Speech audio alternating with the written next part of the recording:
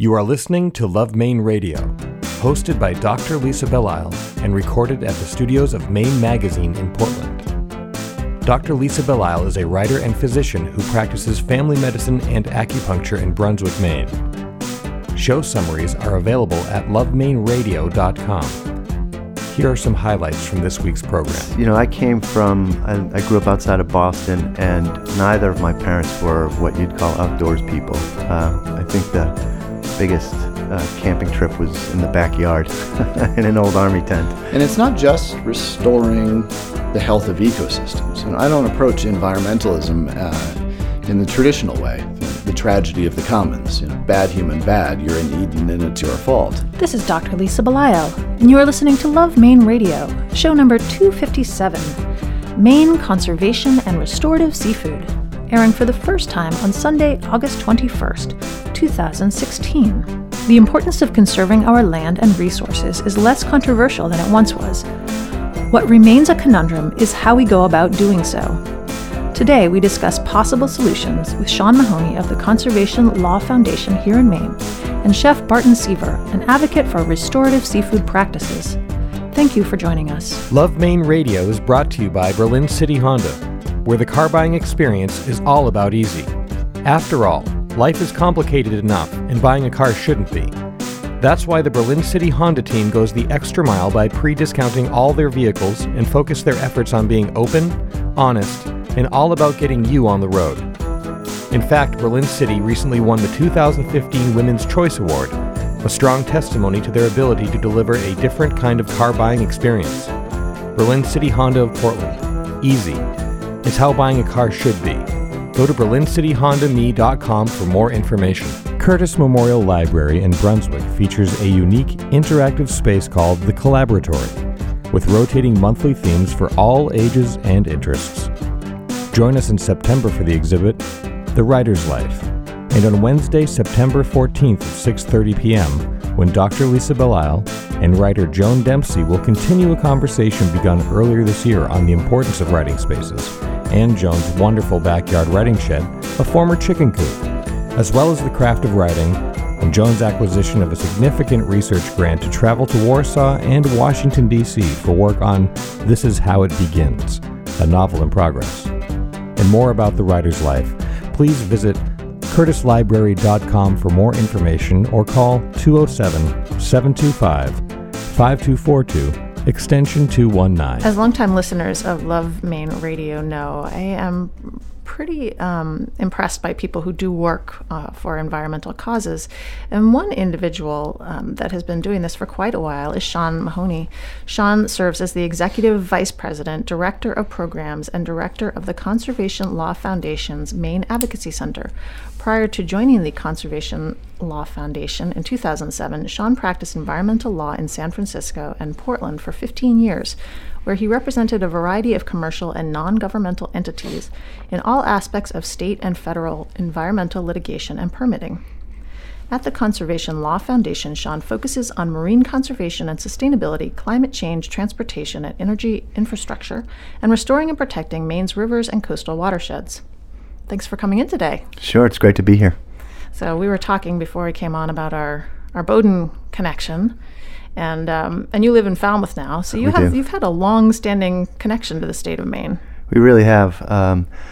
I came up, actually the first time I ever took a plane was to Presque Isle, where we had a family friend who was a parish priest there, and my parents thought it would be a good idea for us to see Presque Isle and to join in the potato harvest. So in 10th grade, we spent the last 2 weeks of August and the first week, 10 days in September in Presque Isle. That's a very interesting introduction to the state of Maine. Yeah, and aeronautics as well. Yeah, that's true.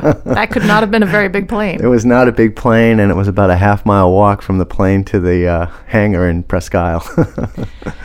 Well, I'm glad that you were so impressed with our state that then you decided to come back here and I guess go to school here. Right. It was a great place to go to school. I lived in Brunswick for 4 years. Had the opportunity to live out on the coast my last year of school, which was just wonderful, and I fell in love with the state. And we were really lucky to be able to come back to Maine about a decade later to raise our family and do the type of work I love to do. And you and your wife, Jen, who also went to Bowdoin, you have That's three right. children, and as I said, you live in Falmouth. They've all been through the Falmouth school system? They have. Well, we've got one who made it through and two more who are on their way. And we're, consider ourselves very lucky to live in a community like Falmouth that's got great schools and great open space. And it's just been a nice community and a nice area, the Portland area as a whole, to raise a family and to work in and to recreate in.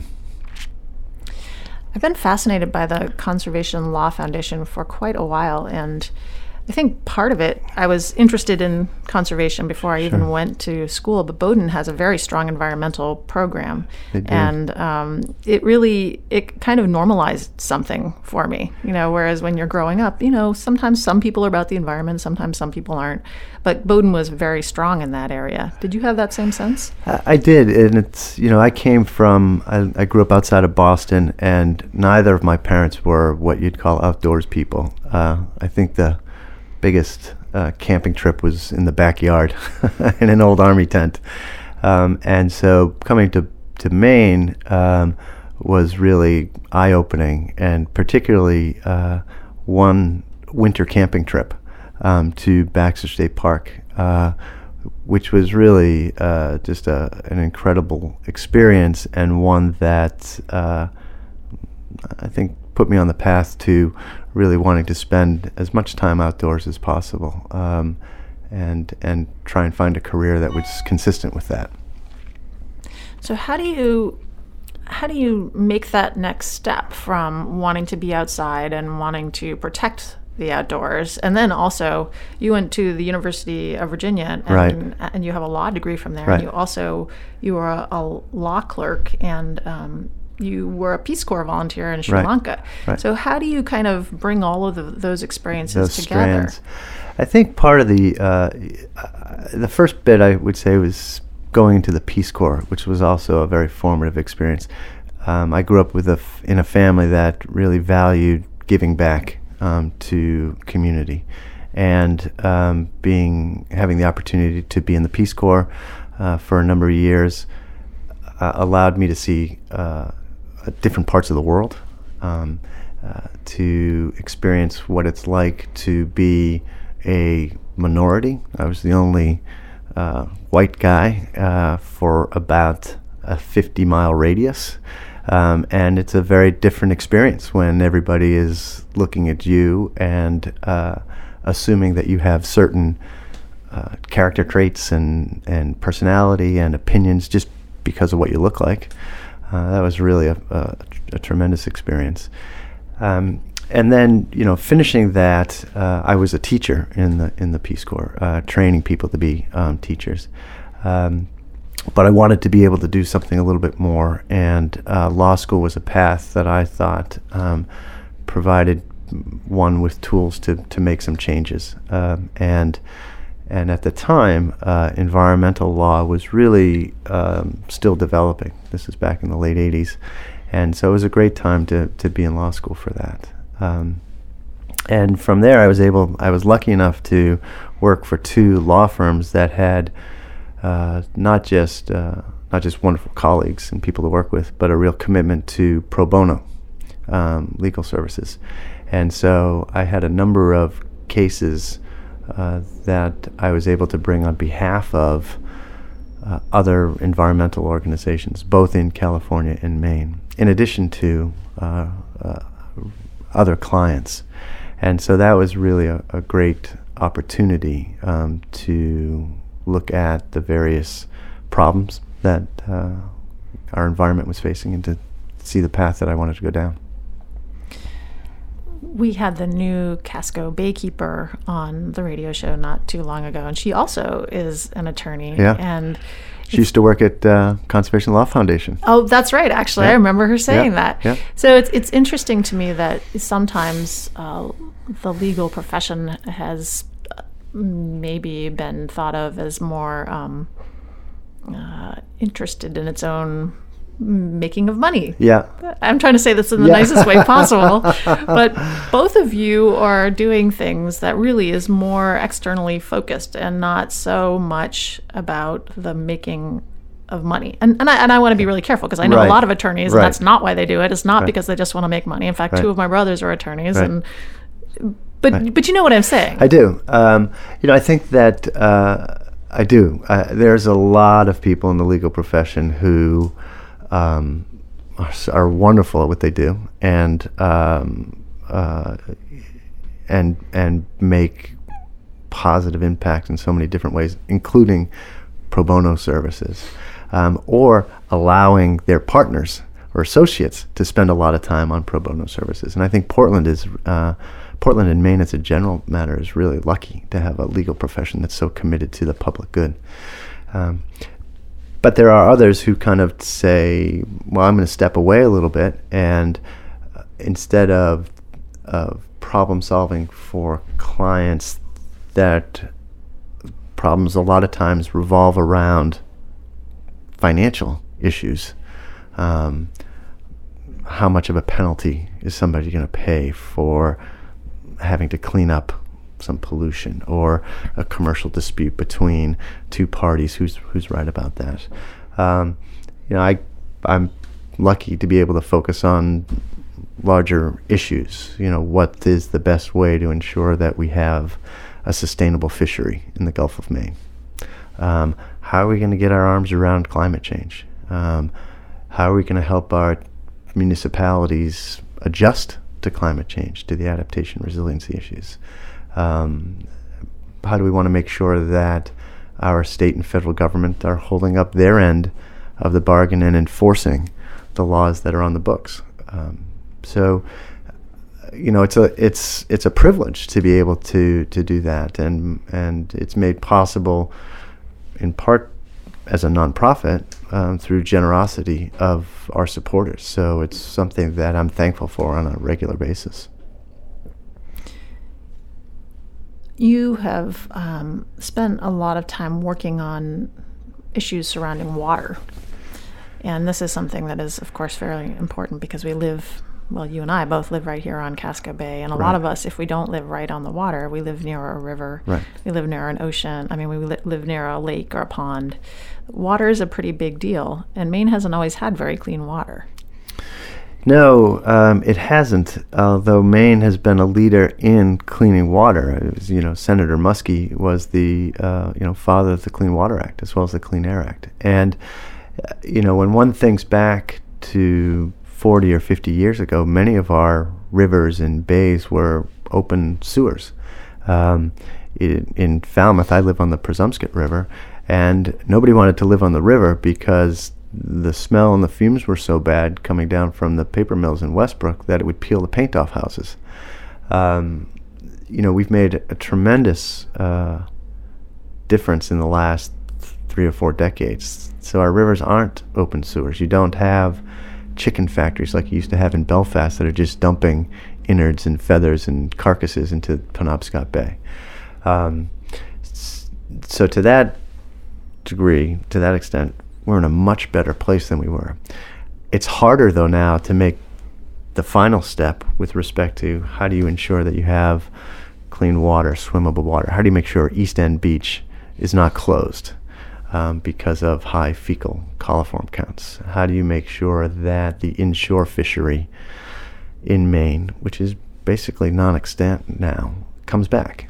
And so trying to address things like stormwater runoff, which is basically just everything that runs off roofs and pavements and gathers all the junk that's on roofs and pavements and goes into the bay, Casco Bay, for example. Or we have more severe storms, so it overwhelms our wastewater treatment facilities. And so they have to, it's called the combined sewer overflow, which basically means you can't treat what's coming out of our bathrooms and sinks and drains and the like. And so that's not a good thing, obviously. How do you get, now that the waters are clean, how do you get fish back up? How do you ensure that the river herring and alewives that are crucial cornerstone species for larger fish in the Gulf of Maine. How do you ensure that they can come back up their ancestral rivers, spawn, and go back out into the bay and serve as a food source? So those challenges are different, but just as important to try and address on a day-to-day basis. Is it harder because the problem is not as evident as it once was? Because we don't see we don't see sewage floating down the river, or the waters look clean, so they must be clean? I think that's exactly it, right? Most of the water pollution that we'd had in the past would come from what are called point sources, pipes. So you could go and you could watch the pipe by the paper mill in Westbrook, and you would see the junk falling out, or you would see, as you said, stuff floating in the water. You don't see that as much now, and so it's harder to grasp. I think as a community, as a state, it's harder to grasp what the threats are. I always think of the old commercial with the Native American looking at all the litter and the tear coming down. I mean, that's in your face. You don't see that as much now, right? But you still have these threats to the environment. Another tricky thing I would think is that we still need to have jobs for people. Right. So one of the issues with the mill in Westbrook was that it employed a lot of people. So how do you negotiate that? And it's a small state, and we all have to kind of live together and get along. Yeah, and the mill in Westbrook still does employ a lot of people, and hopefully it will continue to, because those are good jobs that are hard to find today. I think that there's, I feel very strongly, having come from the private sector and now in the nonprofit sector, that the supposed conflict between environment and economy doesn't really exist. I think that industrial facilities like paper mills or the like some of them are our best environmental stewards, and deserve a lot of credit for cleaning up their operations, for using innovative pollution control technology and the like. And I think that there's a huge amount of money to be made in looking at how do we move forward in certain areas like energy. There is a huge new world of how we're going to generate electricity, how we're going to power our cars, and the innovation that's happening in Maine and across the region is going to lead to a lot of jobs. I know this week is the Innovation and Entrepreneurial Week, or I forget the title of it, but it's great because you've got all these people coming in, not just in the energy markets, but all over, that are looking at new technologies and new ways of using Maine's natural resources, which include not just our traditional natural resources like timber or fish or the like, but also Mainers and Mainers' own ingenuity, as well as our energy natural resources. We have a lot of wind, we have a lot of solar, we have a huge potential to generate economic gains while also making environmental gains. So it is a balance. I think one of the things that I pride myself on with respect to the Conservation Law Foundation is we take into account what the costs are associated with environmental compliance and with getting cleaner water or cleaner air, and try and factor that into what we call for in our advocacy, both in the courts as well as in the legislature. That's an important point, because I know in medicine we often feel as if there are unfunded mandates that are sent down. So there's something that is a really great idea and ultimately it's going to do good for the public health. Right. But it's expensive to implement, and there's often a feeling that it's very punitive in nature. Right. And I can't imagine that would go over well if you're trying to help people understand the importance of conservation, sustainability, renewable resources, to go in there with that type of approach. Right. I mean, you have to understand that people are running a business, and they want to keep the business open, and that kind of business is critical to a community. And so I think there is a path that allows for businesses and communities to thrive while also doing the right thing when it comes to addressing what the impacts are on the community and on the community's health and well-being, as well as on the natural resources. What are some of the big issues that you've been working on recently with the Conservation Law Foundation? Well, we spend a lot of time on climate change. From our it's a little bit like 9 degrees of separation. Everything we think everything relates to climate change as we go forward. It is going to have such a dramatic impact on not just our lives, but on our children's lives and their kids' lives. We already know that we're going to have a climate or temperature rise of 2 to 4 or 5 degrees Celsius on average. We already have much more severe storms. Phoenix, Arizona has got 117 degrees today. The way the weather and climate shapes our lives is going to change dramatically. So what do we do about that? I mean, it's part of it is we need to address the root cause of that, and the root cause of that largely comes from our use of carbon. We basically, as a society, have been burning different forms of dirt for energy for the last century, oil and coal primarily, and that has had a profound effect on our environment.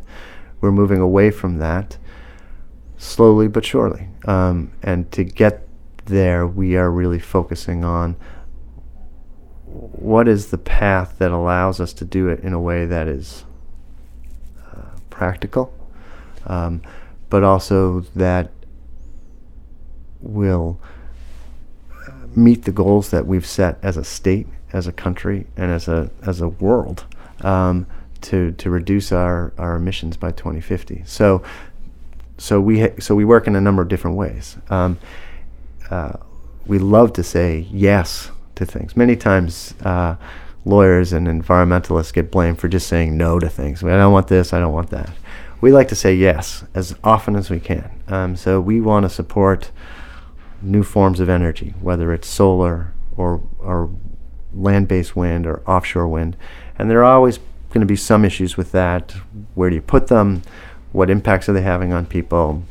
And the like. But as long as they're properly cited, we think that those are things that we want to support. They're also a huge potential for economic improvement.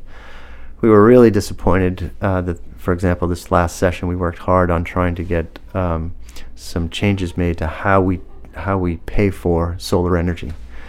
And unfortunately, the governor vetoed the bill, and enough of the Republicans in the House supported the veto so that we weren't able to make a change. We think that change would have been good for the solar industry, for consumers. We had a great coalition. We had the utilities, we had the Office of the Public Advocate, we had businesses, we had farmers, we had environmentalists. You never see all these people in the same room. And the governor still brought out the veto pen. That was disappointing. But we're going to work. We're going to continue to work for those things. We do say no to things sometimes. The governor wanted to invest $75 million a year of electric customers' money in a natural gas pipeline. And we just didn't think that investing in natural gas was the way to go. It wasn't a good deal for Mainers. It wasn't a good deal for the environment. So we do, that's some of the climate change work that we're doing. That was a long answer. Sorry. No, it's interesting, and it makes me think of my last question for you, and that is, you and I both have children who are college age and high school age, and this is essentially what we're working for now, is something that's really is going to manifest itself in their actual world, Right. As they continue to become adults. What is it that you hope to see for your children, and what is it that you're working for personally and professionally to have happen? It's a great question, which is always the best stall answer, isn't it? I think that the piece that I want my kids to have is a sense that they've got some control. They can have some impact on their environment, on the issues that they care about. Right now, Washington, D.C. is so broken that trying to get new policy out of Washington, D.C., even old policy that was agreed to 10 or 15 years ago, can't get agreed to today. Senator King was just saying, it's an echo chamber down there, and it's broken. I think that there is real opportunity to have impact in your local community and even in the state of Maine because of its size, that they can really get involved and follow their passion. My daughter is very passionate about the farm and food connection to the environment, which is we have a program at the Conservation Law Foundation on farm and food, and we provide legal services to farmers and food entrepreneurs using a lot of the Maine legal community. It's really a great program that we started here in Maine and that is replicable elsewhere, and it's something that you can have a real impact on, and it connects to the bigger issue. Where you get your food, how far that food travels in a truck or a plane, how much we continue to make use of our land to grow food instead of houses is really important. I know that you said you've got farming in your family, and I think you can appreciate that. So to the extent that they don't feel overwhelmed, and I think that happens with a lot of people. Climate change is this big thing, and on a beautiful Maine day like today, it's hard to imagine that, we've got this real issue with climate change. I mean, who's going to complain about a 75-degree June day, especially when you're sitting in February and living with, 6 hours of light a day? So to have some sense of control and that, innovation on a local level can really have an impact on a larger level. And at CLF, that's what we think. We think that we've got a footprint in each of the New England states, and we focus on the issues that are important in each of the states. But we also like to think that what we do in the state is replicable in other states and in the rest of the country, and it can set an example. Maine's motto is Dirigo, right? I lead. Maine can be a leader again on the environmental front. That's what we hope. I've been speaking with Sean Mahoney, who serves as the Executive Vice President, Director of Programs, and Director of the Conservation Law Foundation's Advocacy Center. It's really been a pleasure to have this conversation with you, and I really appreciate the work that you do and the time that you've taken to come in and talk with me today. Great. Thanks very much. I've really enjoyed it as well. Experience chef and owner Harding Lee Smith's newest hit restaurant, Boone's Fish House and Oyster Room, Maine seafood at its finest. Joining sister restaurants The Front Room, The Grill Room, and The Corner Room, this newly renovated 2-story restaurant at 86 Commercial Street on Custom House Wharf overlooks scenic Portland Harbor. Watch lobstermen bring in the daily catch as you enjoy baked stuffed lobster, raw bar, and wood-fired flatbreads. For more information, visit theroomsportland.com. Portland Art Gallery is proud to sponsor Love Maine Radio. Portland Art Gallery is Portland's largest gallery and is located in the heart of the Old Port at 154 Middle Street. The gallery focuses on exhibiting work of contemporary Maine artists and hosts a series of monthly solo shows in its newly expanded space. The current show schedule includes Ruth Hamill, Joanne Perrin, Alan Bunker, and Jean Jack. For complete show details, please visit our website, artcollectormaine.com. Don't miss the third Maine Live event taking place on September 22nd at the Portland Museum of Art, presented by your friends at Maine Magazine. Take the day to be inspired by stories about creating a vibrant state from 15 Maine speakers. Tickets are $100 and are sure to go fast. Find out more at mainliveevent.com. My next guest is an individual who I think serves to remind me that the world is actually pretty small. Someone that I was connected to through the Harvard Extension School, actually, by an individual that teaches there, a physician who does public health work. This is Barton Seaver, who is on a mission to restore our relationship with the ocean, the land, and with each other through dinner. Barton is a firm believer that human health depends upon the health of the ocean and that the best way to connect the two is at the dinner table. Highlights of his culinary career include 3 Rising Culinary Star Awards, twice earning Best New Restaurant Awards, and being honored in 2009 by Esquire magazine as Chef of the Year. Since leaving the restaurant world, Barton has become involved with a number of local and international initiatives. In 2012, he was named by Secretary of State Hillary Clinton to the United States Culinary Ambassador Corps. He uses this designation to curate international conversations on sustainability and the role of food in resource management and public health. He is the director of the Sustainable Seafood and Health Initiative at the Center for Health and the Global Environment at the Harvard T.H. Chan School of Public Health. An internationally recognized speaker, Barton has delivered lectures, seminars, and demos to a multitude of audiences. His 2010 Mission Blue Voyage TED Talk entitled Sustainable Seafood, Let's Get Smart garnered over 400,000 views. Barton currently resides in coastal Maine, a stone's throw away from a working waterfront, with his wife and their 10 heritage chickens. Impressive, and thanks for coming. Well, thanks. A real pleasure to be here.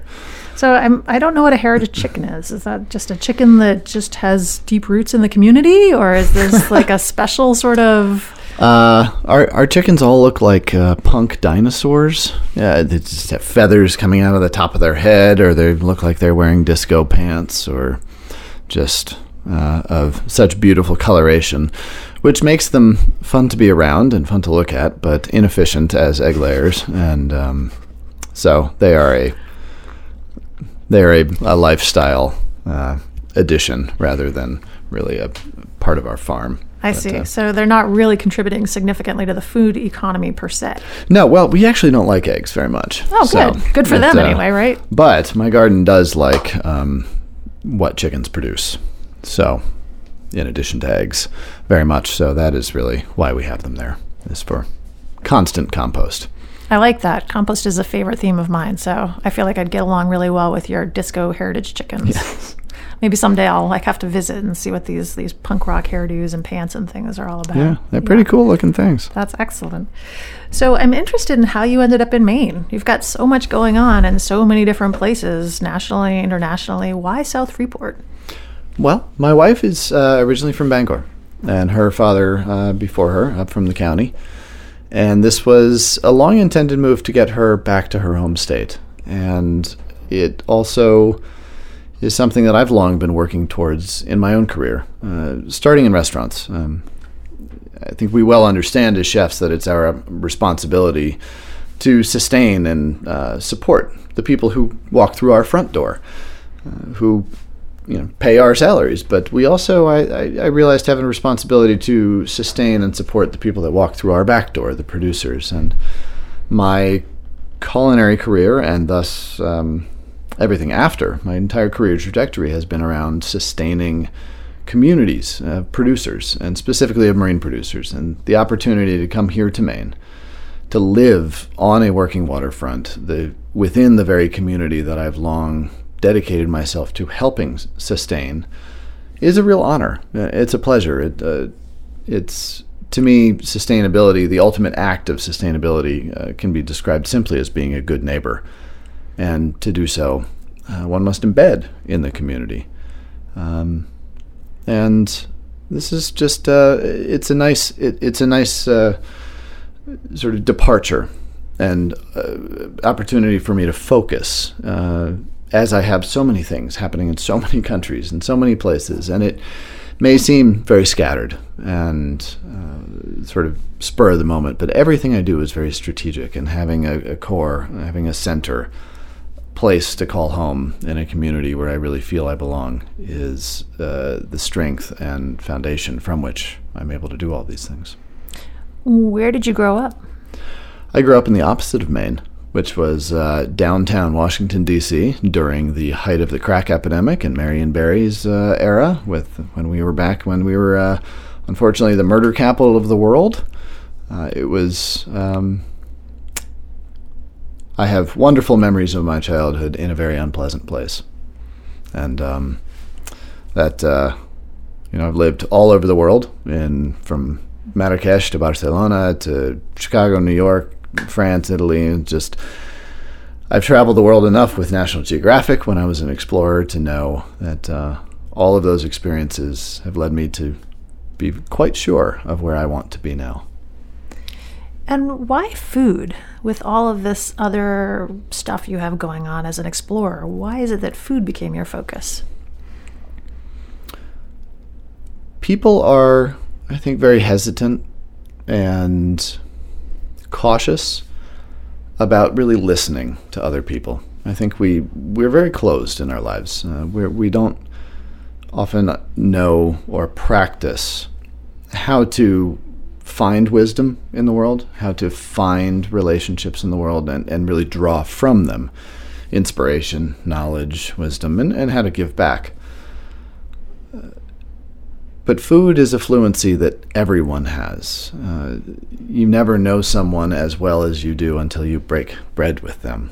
And coming from the chef world, quickly understood the power of food for convening and for sort of disarming people. And that is specifically the nadir of my work now, is even though I'm working on global greenhouse gas emissions, though I'm working in public health impacts, though I'm working in marine economies and the preservation of cultural heritage, all of these very disparate seeming conversations are all linked together, and food is oftentimes the most common avenue.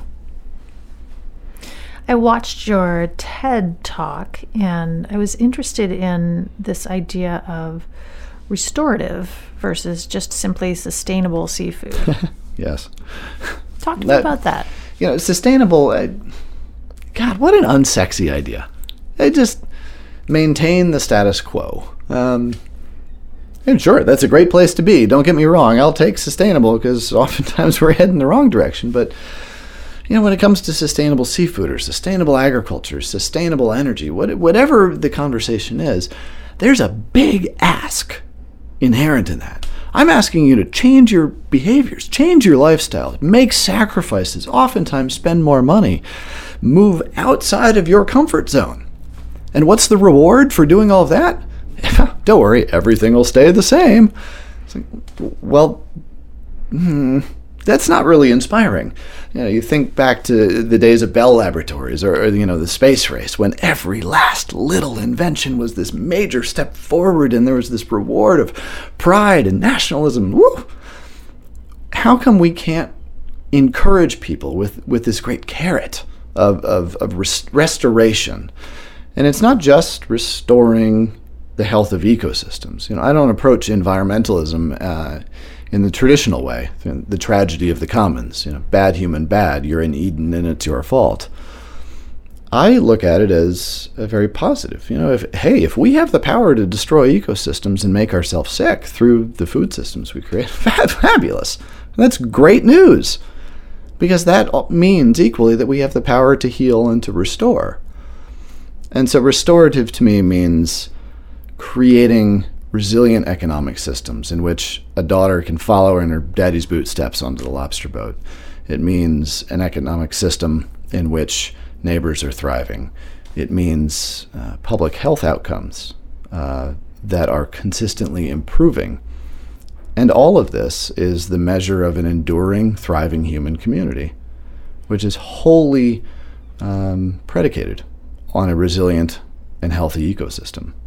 So it's really looking at taking this idea of reward, taking this idea of growth and of betterment, and applying it to ourselves so that the environment might gain as well. One of the things that you brought up as a possibility is that we maybe eat less. That if we're going to have a lovely piece of fish, that maybe we parcel it out a little bit. We eat a little bit less of that. We don't need as much protein as everybody says that we need. Let's have some more fruits and vegetables. And that's fascinating, that idea that maybe just being mindful about our overconsumption of lots of different things, including protein, maybe that is contributing in some ways to the overfishing of certain populations. Well, I think in a lot of, and I think this applies to a lot of different scenarios, that too often we place the full burden of sustainability on the producer. That you, the farmer, you, the fisherman, it is your responsibility and yours alone to make available to me sustainable products. But that shirks and completely abdicates our own responsibility as consumers, which I think we have equal burden to bear. Not only must we produce sustainably and hold accountable producers, but when they produce sustainably, we must reward them and support them. But then we have a responsibility to use those products sustainably. We can sustainably farm shrimp. I talk about this in that TED Talk. We can sustainably farm shrimp, but an all-you-can-eat shrimp buffet is inherently and never will be sustainable. It's simply just more than we need. But I think it also goes beyond this, just in terms of eating less, but also diversifying. For too long, just a couple of facts and figures. In America, we eat 14.6 pounds of seafood per person per year. 95% of that is only 10 species. 65% is only 3 species: shrimp, tuna, and salmon. So if our relationship with the ocean, and thereby with fishermen and their economy, is predicated on the notion of, let me tell you what I'm willing to eat for dinner, rather than asking of the oceans and fishermen what they're able and willing to supply, we've created this very irrational economy in which we only eat what we want and we discard the rest. And even though everything that comes from the ocean is equally profitable to the body for the purpose of sustaining ourselves, but we're not transferring that value back to the fishermen and allowing them to thrive. And so I a lot of times focus on the opportunities we have as consumers to make very simple choices that have positive outcomes with our own health, with our budgets, and honestly with our enjoyment too. A diverse meal full of fruits, greens, grains, nuts, vegetables, and small amount of protein, whatever it may be, is far more interesting through its diversity. So these are all wins. It's just sort of piecing them together in a narrative that whoever I'm talking to gets it, because it's not about me telling you what to do. It's about just providing a context for your own passions to be ignited, your own interests to find opportunity to act upon. One of the issues that I think sometimes people run across is that the types of species that you are discussing that's what's there. So if you go to a restaurant, they will have shrimp, they will have salmon, or if you go to the grocery store, your recognizable species are those things. So how do we get more of what I've been told are underloved and sometimes the ugly fish? How do you get those types of things into the restaurants or into the supermarkets or into the fish markets where people can buy them? You simply just have to ask for them. A business is not going to bring in a highly perishable item on the hopes that it might sell. You have to ask for it. You have to create the specter of demand by which a company sees opportunity, by which they feel somewhat of that their risk is somewhat mitigated. But then there are also just incredible programs, like what Jen Levin is doing down at Gulf of Maine Research Institute. What Don Perkins is doing down there with their Gulf of Maine species, that Hannafords and restaurants all over, the underloved species such as dogfish and scup and whiting and mackerel. These are available to us. And I think now we're still in a phase where we need to seek them out a little bit. But if you see it at Hannafords, I think all we have to do is seek out just a little bit of information. And they've also done such a great job of educating around that so that there is a dialogue. It's not just sitting there waiting for you to come to it. If you look at a menu and it's got swordfish, scallops, shrimp, tuna, and salmon on it, and Brotula, guess what's not selling tonight? Well, what's Pro Tool? You have to sell it. You have to sell the story. And that's what GMRI does so well.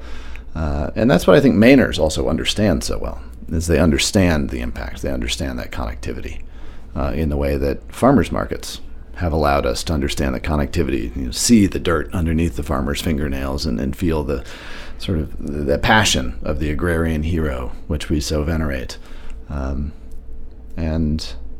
It is that sense of connection. It's that storied seafood that really begins to make us interested and comfortable with these new species and begin to ask for them. When you go to the farmer's market, sometimes the things that are more readily available, and maybe they're the heritage type items, sometimes they're not the prettiest. Sometimes you're getting the ugly tomatoes, or you're getting the ugly root vegetables. And isn't there also a re-education around what something looks like and how one can create a beautiful plate even with an ugly type of item? And also an education around how long you have to use something, because sometimes I think we're throwing things out before we really need to. Mm-hmm. Yeah, certainly food waste is one of the easiest ways to tackle our impact on the environment and gain so much in return in terms of money back. The facts and the figures are just astounding at how much food we waste, and just our food waste in this country alone is equal to the greenhouse gas emissions of nations. Just the amount of food that we throw out. That's just one thing right there, and that I think encourages us to shop more smartly. Is that the best way to say that? But also more often, I think, to create a better relationship with food. If food is only something I have to go do the grocery shopping, it's Sunday afternoon, I don't want to do this, but I got to fill up the fridge for the week. Food is then only a convenience. It's only something that you have to do rather than something you're really relating to. And yes, it is a pain in the butt to go more often. It does take time, but you're also rewarded with foods, with meals that are fun or creative, actually spark something in your brain, and they bring your family together and actually give you something at the end of the day, palpable, tangible, that you've created and are proud of. There's a lot of value in that. And when it comes to ugly fruits or ugly vegetables, I've never had a tomato sauce ever that I've looked at and said, well, that was made out of ugly tomatoes. Cut up your parsnips or your turnips or whatever and roast them off and serve them with an anchovy vinaigrette with whole grain mustard and red wine vinegar and a slug of olive oil in it. There's far more on this plate to distract me than to entice me than the notion that this might not have been perfectly cylindrical in a conical form. I'm not sure exactly when we began to believe that perfection was all that we deserved and nothing less in terms of fruits and vegetables. And it gets to that same idea of the seafoods, the underloved seafoods, that when did we begin to feel as though we deserve to have salmon all the time and shrimp all the time, even though dogfish might be what we should be eating? And that's, and again, this is not bad human bad. This is not judging, but rather this is really just saying, we all live under this burden of anxiety of whether we live in a world that's managed for abundance or one that's managed for scarcity. And everyone deals with that in their own way, and that affects them somehow. And what I try and espouse is that we have great opportunities to take control of that narrative in healthful, tasty, delicious, communal ways.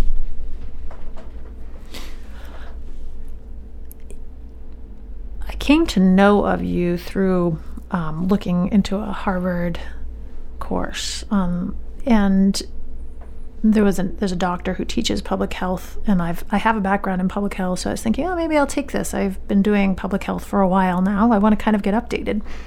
And And when you and I were talking, you said, yeah, there's a lot of really great new data that's out there that's supporting the things that we have been talking about for a long time. And that's very exciting, because instead of just saying, you should do this because it's the right thing to do, now we can say, here are some numbers for you and some scientific backing. How has that been helpful to you as you've been trying to espouse, as you say, a more thoughtful way of living? Well, we care about what we can measure. And I think it does matter that there is some empirical, fact-based learning behind this. But as we evolve our thinking about the environment, we need to understand what those impacts are. And we need to understand that climate change is a threat to our health. And when we have the papers, when we have the knowledge that says, okay, well, here are the impacts, then we can make rational choices. And I think then we can really begin a learning process that is both efficient, that we can incorporate easily into our lives, because we're not seeking out some sort of mystical answer, just public health being this sort of wild idea that you can't really quite nail down what it is. It's really opened the door for us to have a more consistent dialogue and to really answer the question of what are the problems that we are trying to solve, and what are the outcomes of that. And I think all too often in public health, in environmentalism, the program or the idea is so obvious that it sort of begs us to not ask a question of, well, what are we using this campaign to accomplish? A great example of this is recycling. Reduce, reuse, recycle. Legislated into municipalities everywhere. I mean, this is the law. And this is hardwired into the brains of millennials. And I mean, this is fabulous. And yet in the 50 or so years since recycling has really become a social and then legislative movement, the amount of recyclable goods flowing into our marketplace has increased exponentially, to the point where we are now a disposable goods, recyclable goods economy. We prefer them. So we've been so busy reducing, reusing, and recycling that we forgot to refuse. And in this way, I think oftentimes campaigns, messaging, eat your vegetables, whatever it is, can end up being used as a confirmation bias that allows us to continue on in the very behaviors that have sort of proliferated the problem. And now with the science coming out around the impacts of public health, the impacts on public health of our environment, we are finally able to think about it in what is really a very simple geometric theorem. Humans can be no healthier than the foods we eat. The foods we eat can be no healthier than the environment they come from. If A equals B and B equals C, we can be no healthier than our environment. And just being able to prove that theorem right there is such a powerful step forward that we didn't have before. For people who have been listening to our conversation, what is one thing that you could say, try incorporating this today, and it will make an impact? I think back to the portion size issue. Just with our protein, we have such a center of the plate mentality. When we go out to dinner, we order the steak, and it's 8 ounces minimum. Their bodies simply don't need that, and literally don't have the carrying capacity for it, and we end up, getting rid of most of that. And not only, I think, as I said earlier, do we enjoy greater diversity of textures, tastes, colors, flavors, all the things that make eating fun, but also our impact on ecosystems drops dramatically. And one step further than that, simply eat more seafood. Eat more seafood. The 3 S's of public health. It's this simple. Wear your seatbelt. Don't smoke. and eat seafood.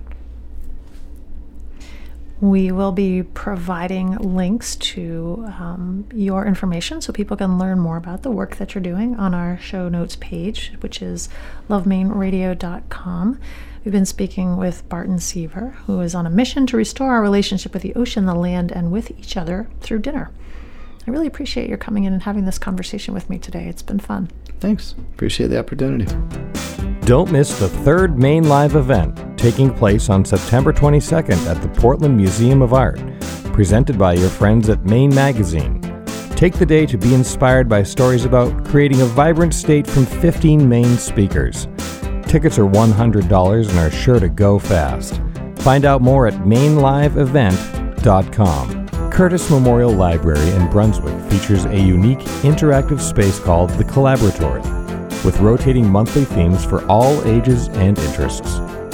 Join us in September for the exhibit, The Writer's Life, and on Wednesday, September 14th at 6:30 p.m., when Dr. Lisa Belisle and writer Joan Dempsey will continue a conversation begun earlier this year on the importance of writing spaces, and Joan's wonderful backyard writing shed, a former chicken coop, as well as the craft of writing, and Joan's acquisition of a significant research grant to travel to Warsaw and Washington, D.C. for work on This Is How It Begins, a novel in progress.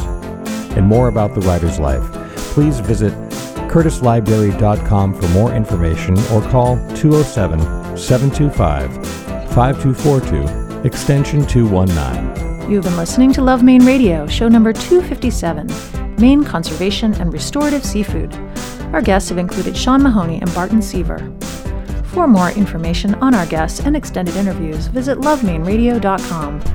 Love Maine Radio is downloadable for free on iTunes.